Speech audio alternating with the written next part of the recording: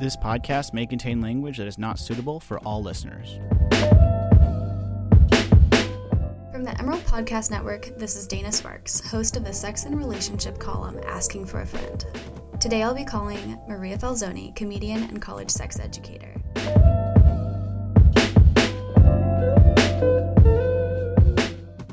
Hi, it's Dana from the Daily Emerald. Hi, Dina. How you doing? Dana or Dina? Dana. Okay. Hello. I got an email from you about a week ago, and I was wondering why you're reaching out. I am a safer sex lecturer. I've been doing it for 20 years on campuses throughout the United States, and I was diagnosed with a terminal cancer. It's a very rare form of liver cancer about a year ago, and when I went back for my 6-month checkup, I had 4 tumors with a 5th one just starting to grow in my liver, and they're estimating anywhere from 4 to 6 months of life. And I had to really get clear about what it is that I wanted to do. Originally, when I was diagnosed, I was told that I had 5 years to live. So I had a long-term game plan, and then I had to go ahead and speed it up. And that's when I went ahead and hired a publicist and said, how do I get my message out to as many people as possible? And how do I get my message out to be more clear? How do I get my message out to as many young people as possible? And so that's why they reached out. Okay, well, here we are then. Here we are. We're on track then. That was a thorough introduction. I think we can sort of move into the goal of today's interview, which would be Susie Landolfi's quote. Knowing when you're ready to have sex. The lights can be on, the sheets can be off. You can look at your partner and tell them what you want, how you want it, when you want it, why you want it, and your tips on how to get there. Great. Yeah, absolutely. I think when we get to that, before we even get to can you have sex with the lights on, with the sheets off, look at your partner and tell them what you want, when you want it, why you want it, and how you want it. Before you can even do that, and I can give you tips about that, most young people, and I want to say this if you're a young person listening, your parents aren't equipped to do that. So let's just say most people in the world aren't equipped to do that because we don't talk about sex openly and honestly. There's a lot of shame around sex. So really the work needs to start with you. You know, like where are you afraid of having sex or anything that you're ashamed about sex?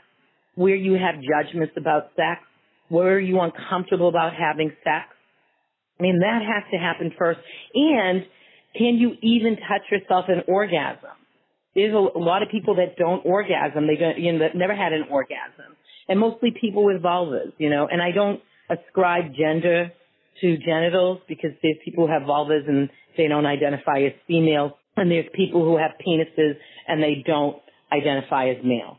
So I just say people with vulvas, and it's a vulva, not a vagina, because people, we've been taught to focus. See, there's a thing where we're ashamed and afraid because we've been taught to focus on a vagina.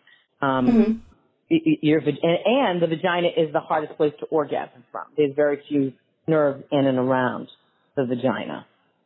And that's what we focus on.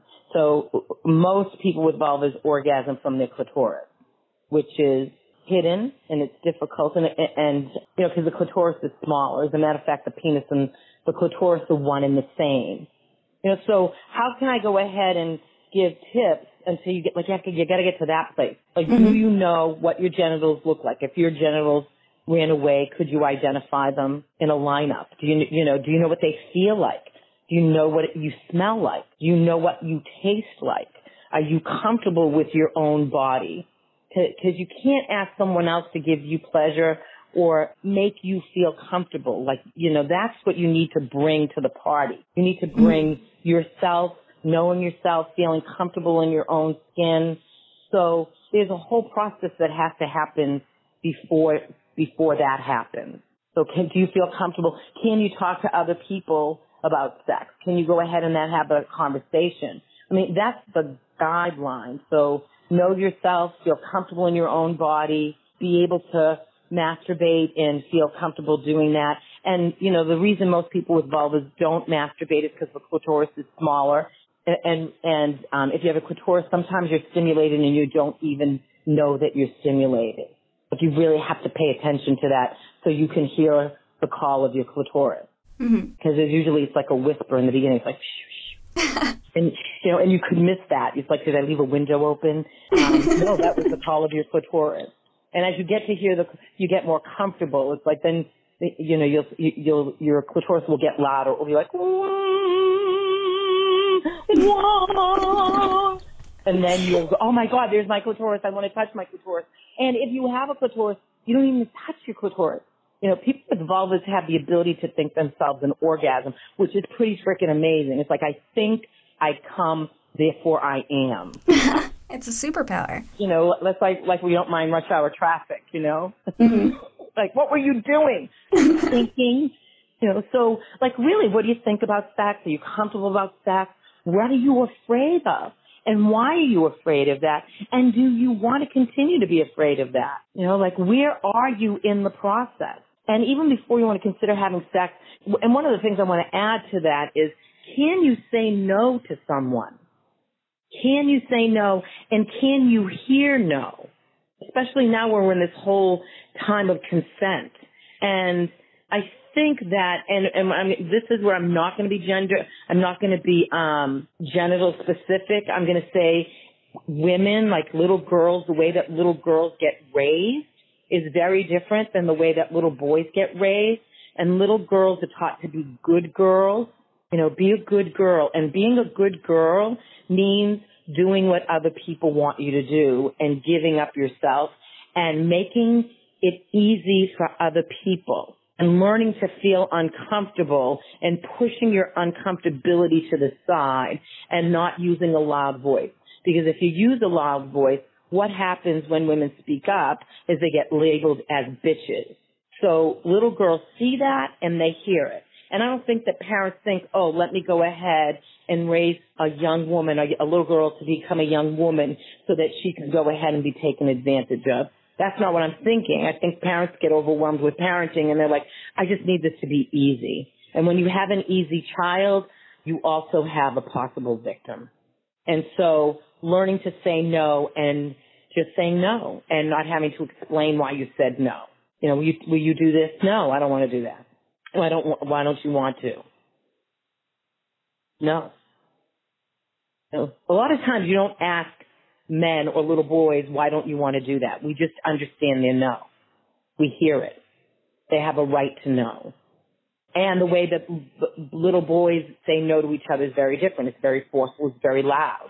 So and I'm talking about, relationships between heterosexuals. So they're expecting, someone to push them off and go, no, what the fuck? Are you an asshole? Because that's what guys will say to each other. They have no problem calling each other assholes and calling each other out on that stuff. Most young women don't feel that way. So do you feel comfortable and can you authoritatively say no? And then when you can do those things, how do you go ahead and negotiate sex with someone? I said, one of the things is, it's a slow, clear conversation. One of the, hopefully you know the person, you know their first name, you know their last name, and you can go, we're going to get together tonight, and this is what I'd like to do. How do you feel about that? Or what is it that you would like to do? Mm-hmm. What do you feel comfortable doing with someone the first time that you have sex? You can ask open-ended questions. So posing sex as a conversation, almost. Yeah, because that's what it is. It's absolutely a conversation. And it's a constant conversation. It's a conversation every time you want to have sex. It's a conversation during sex. How does that feel? Is this okay? Can I go ahead and touch you here? And then I think when a lot of times when young people put that in their mind, they think it's a clinical conversation, but you have to stop the action and go, can I touch you here now? Is this okay? Is this okay? Is this okay? Well, you could have that kind of conversation, or you could have a conversation, definitely having a conversation before. Having a conversation beforehand really just clears the space and gives you permission to go ahead and get your clothes off. And even before you take your clothes off, it's like you get to figure people out when you see how they are in public and how they interact with you and other people. We know how to read people. We've always, especially as children, known how to read people. What's happened is that voice, that wise voice, has been really silenced or quieted. So it takes practice to listen to the voice, the gut feeling. This doesn't feel right. There's something about this person that doesn't feel right.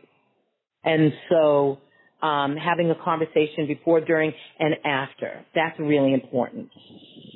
Like after you have sex, somewhere where you haven't had sex.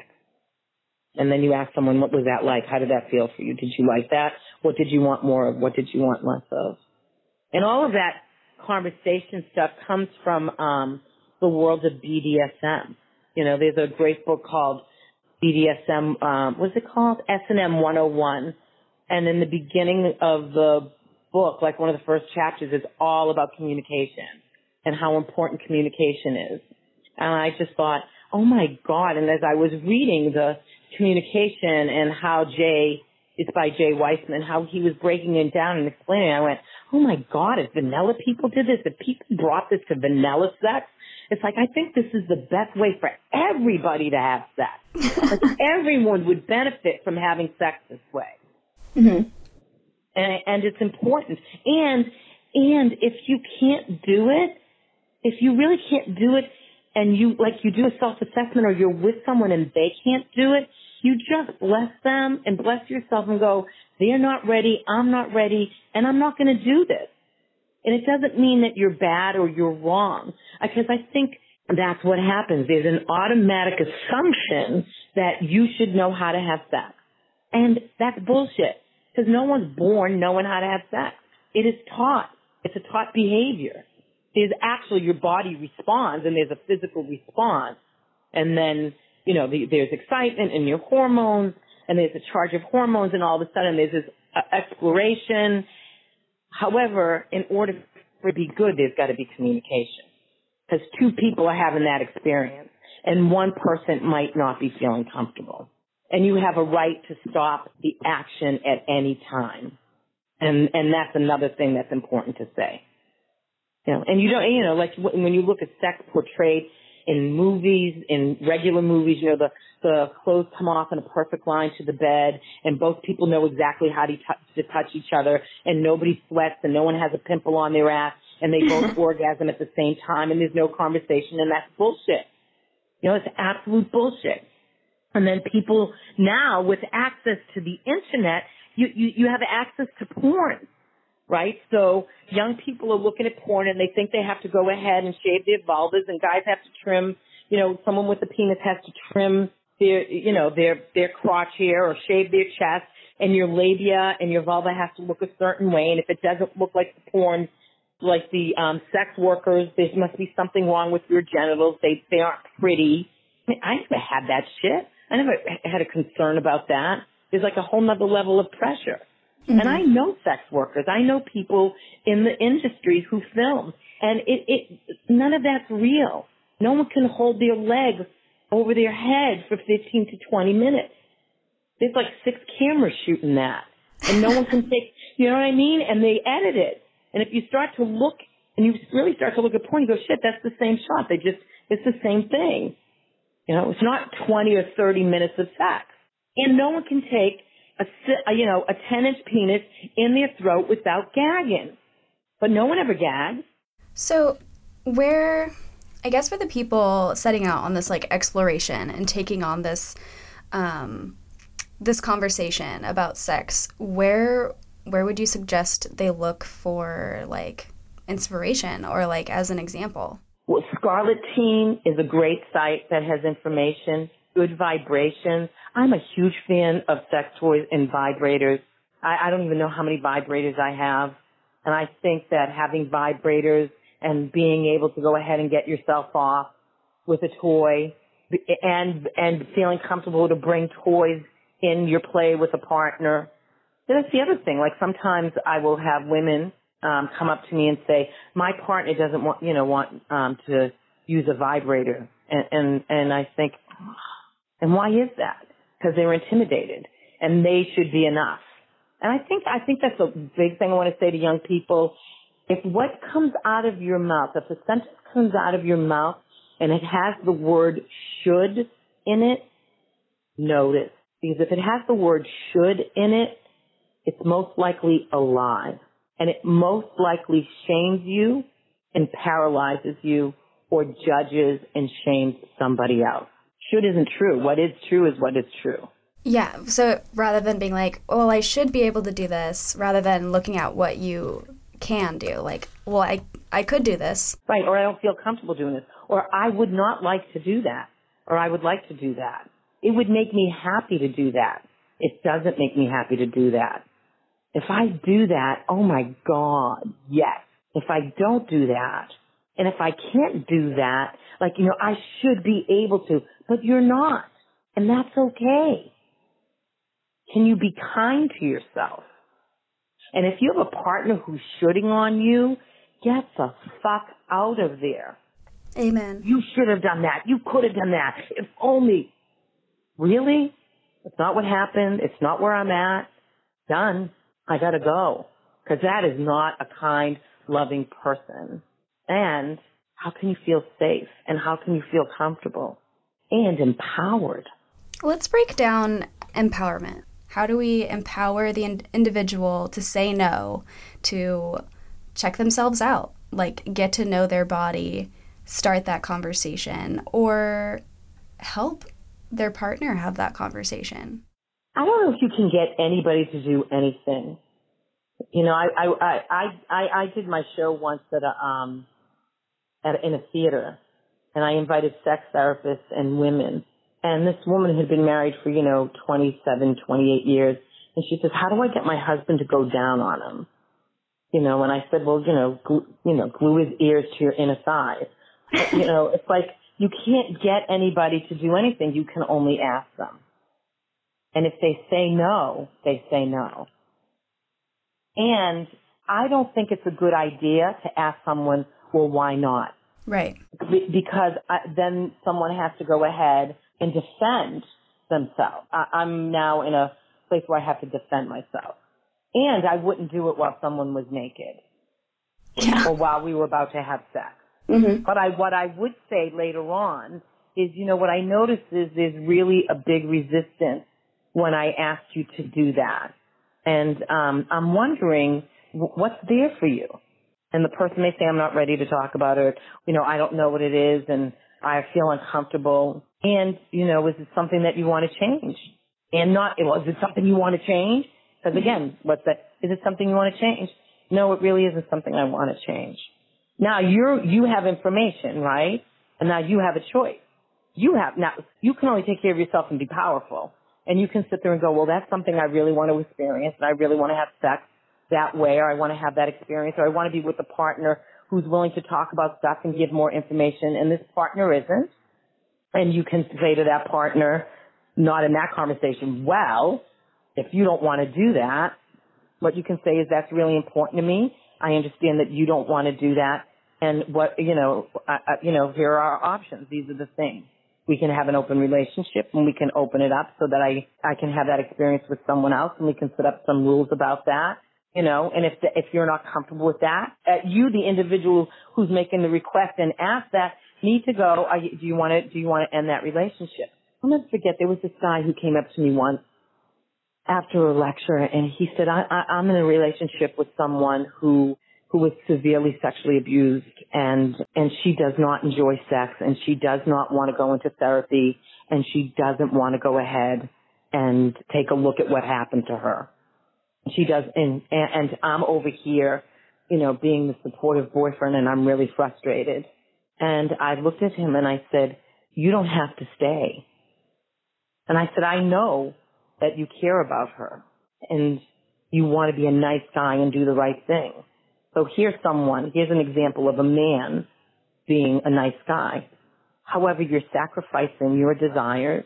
You're 18 years old, or you're 20 years old, young. So you have a high sex drive, and you're going to go ahead and not experience sex and have sex, to go ahead and be with someone who has no desire to go ahead and do anything about changing the situation or getting help or looking at what she's going through. You don't have to stay. That doesn't make you a bad person. And you don't have to prove to her that all men aren't assholes and you're going to be the representative for all men are assholes, you're going to be the one. That's not your job. You have a right to be in a relationship with someone who's going to go ahead and be sexually open, and you're going to have that sexual experience. And he started to cry. He started to sob because it was like, oh my God, like I can do that. And to have to work through the shame and the pain about that. Because we're not responsible for other people. We can't get other people to do anything. We can ask, and then we can wait. And if people don't want to do it, they don't want to do it. And that doesn't mean you have to stay.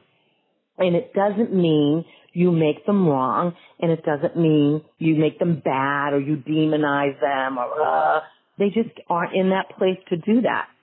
And they don't want to do something you want to do that you really want to experience. And also, I think the other thing that we need to look at is 1 in 3 women have been molested. 1 in 5 or 6. The statistics always change about that. I actually think it is actually higher. It's probably 1 in 4 men have been molested. So if you've been sexually molested, your no has been taken away from you. You don't know how to say no. You don't know how to read a situation.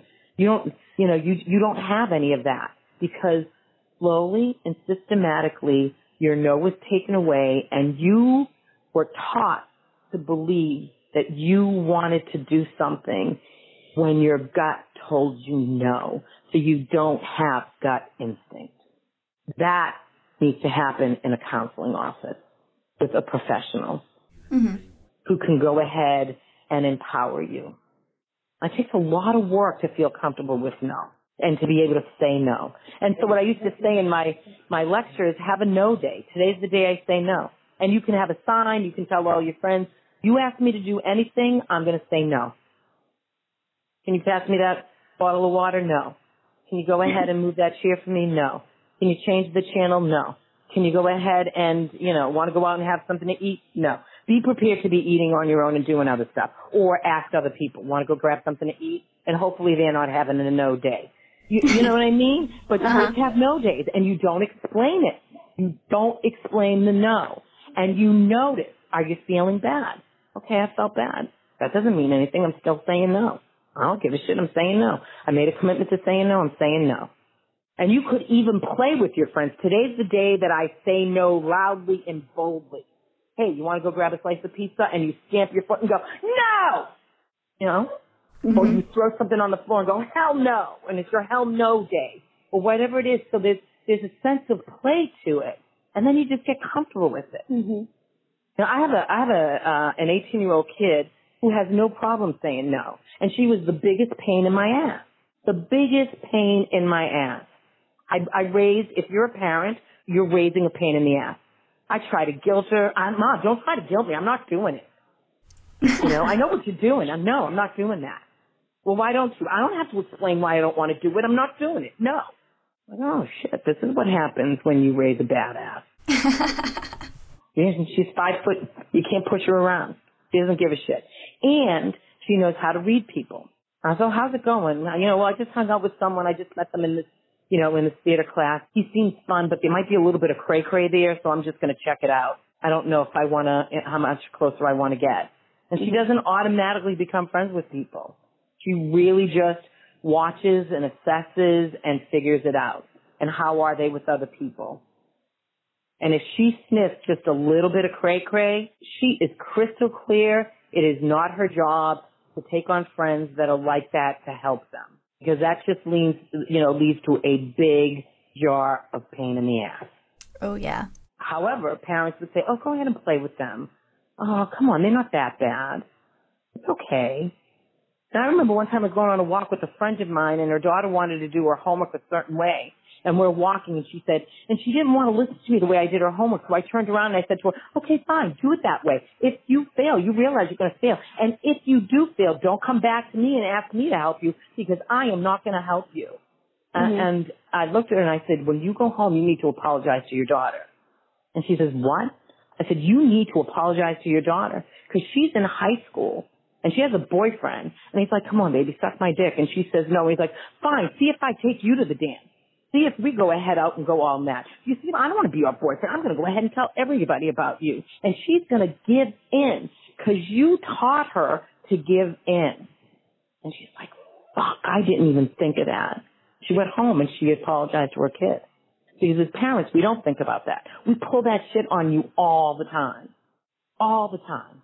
But being a sex educator, I had the foresight. So in your own family, where did you learn to acquiesce? You don't have to acquiesce to anybody. Not your job. Not your job. And just play with it. Play with it. Does that make sense? Yeah, no, all of this has just been, like, so good to hear. Listening, I mean, I can't wait to deliver this to the actual student body because it has just been this huge, push towards making life, not just sex, but life, the way that you move through the world, a conversation. Yeah, and that who you are, Dana, is magnificent. Who I am is magnificent. Like everyone listening, you are magnificent. And we don't treat ourselves that way. And we settle for non-magnificence. And I'm going to say to you what I said to my daughter when she was 10 years old. She went and had, you know how they have sex education at school? Mm-hmm. Did you get the talk at 10, like in the 4th or 5th grade? I think they moved it up to the 4th grade, the first talk about periods, because, people with vulvas are starting to menstruate younger, like some in the beginning of the 4th grade, right? So menstruation is happening earlier, and they're not equipped because parents aren't talking to their children about menstruation. So the school has taken it on. And I think it's in the 5th grade, I think you're 10 or 11, like 10 going on 11. I think it might be, I don't know, anyway. In the 5th grade, they take it to the next level and they have the conversation about intercourse. So my kid comes home, and being the sex educator that I am so excited. I'm pacing in front of the door like I can't wait for my kid to get home so we can go ahead and talk about this. And I open up the door and I'm like, hi. I'm like, did you have the talk today, the sex talk? And she goes, I don't want to talk about it. And she goes up into her room. And I'm like, oh, she doesn't want to talk to me, which is kind of normal that 10 or 11-year-old is now embarrassed and doesn't want to talk about it. So I waited a couple of days, and she's down in my office, and I said to her, I know you don't want to talk about the sex thing. Can I just ask one question? There's just one thing I want to know. She's like, what? I said, did they tell you that sex happens between a man and a woman? And she said, yes. And I said, well, you know how I feel about that. And she said, yes, Mom, I know how you feel about that. I said, because, men have sex and women have sex together. She said, Mom, we have gay people in our lives. And I, literally went out and found gay people to bring home. So, I had a lot of male gay friends that, she has Uncle Michael and Tom, always. I had very few lesbians in my life, so I went out and found lesbians. And had lesbians over to dinner. And I actually had a lesbian couple cry when I said, could you come over to my house for dinner? Because and I said, I don't have any lesbian friends, and, I always saying to my daughter that, it's okay to be gay, and I don't have any gay lesbians. And she cried. She's like, no one's ever asked me to dinner because I'm a lesbian. And no one's ever asked me to dinner with my partner so that their kid could meet me. I said, well, I'm asking you. And they came to dinner. And she's like, you've done all that stuff. I said, okay, good. So we know about that. I said, did they say you had to be married? It had to happen between a married man and woman? And she said, yeah. I said, well, I'm just going to share my thoughts with you on waiting till you get married.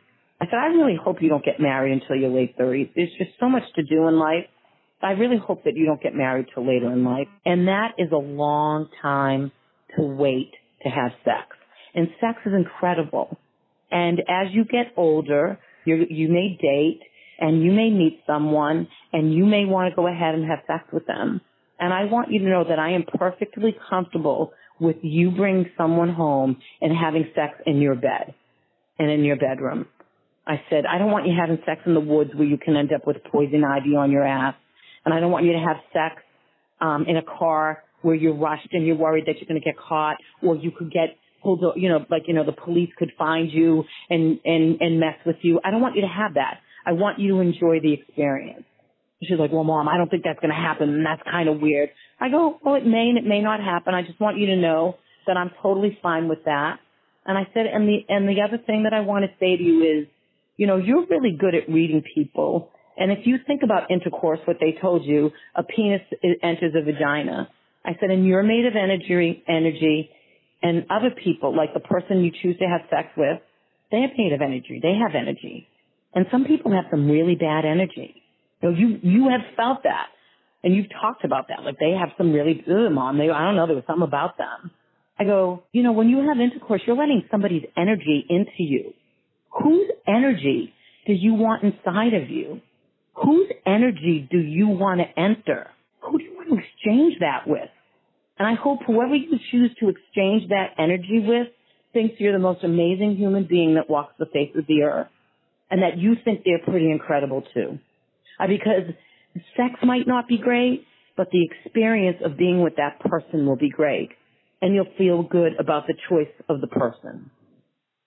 And that's what I want to say to everybody. Like, just choose wisely, you know, without the judgment. Hey, Maria, we're coming up on like the last few minutes that we you have believe the it? I know, I can't shut up. But this has been a brilliant interview. I've loved listening to what you have to say, and I'm very excited. You've been steering the ship, but I do want to give you the opportunity in the last like 4 or so minutes, just like closing words, if you want to sum up anything. Yeah, absolutely. So I'm really happy to have this opportunity, Dana. I'm really glad that you called me and I'm able to have have my message heard.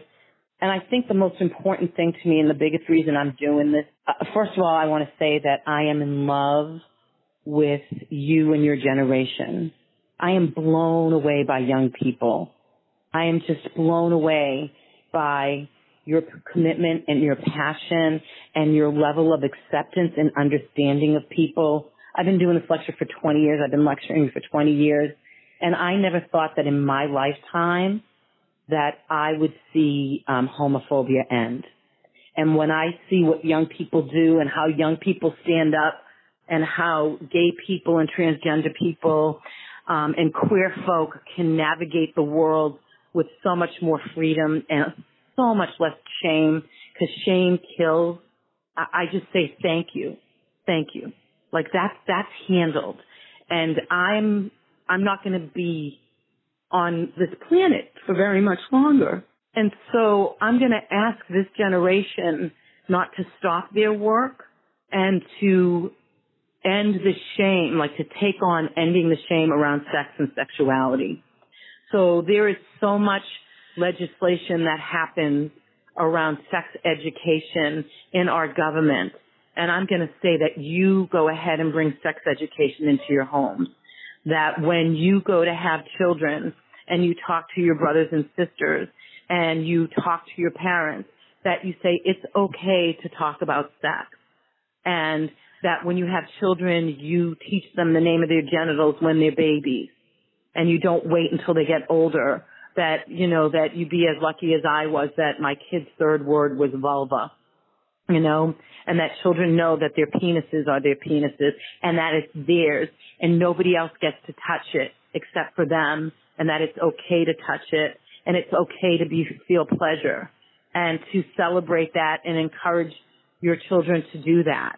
And that every time that you take a step in your own sexual expression and become more confident and notice where that you're stopped and you challenge yourself or you accept exactly where you are, that you get a little bit more freedom and allow other people freedom. That we fight for sexual freedom and expression.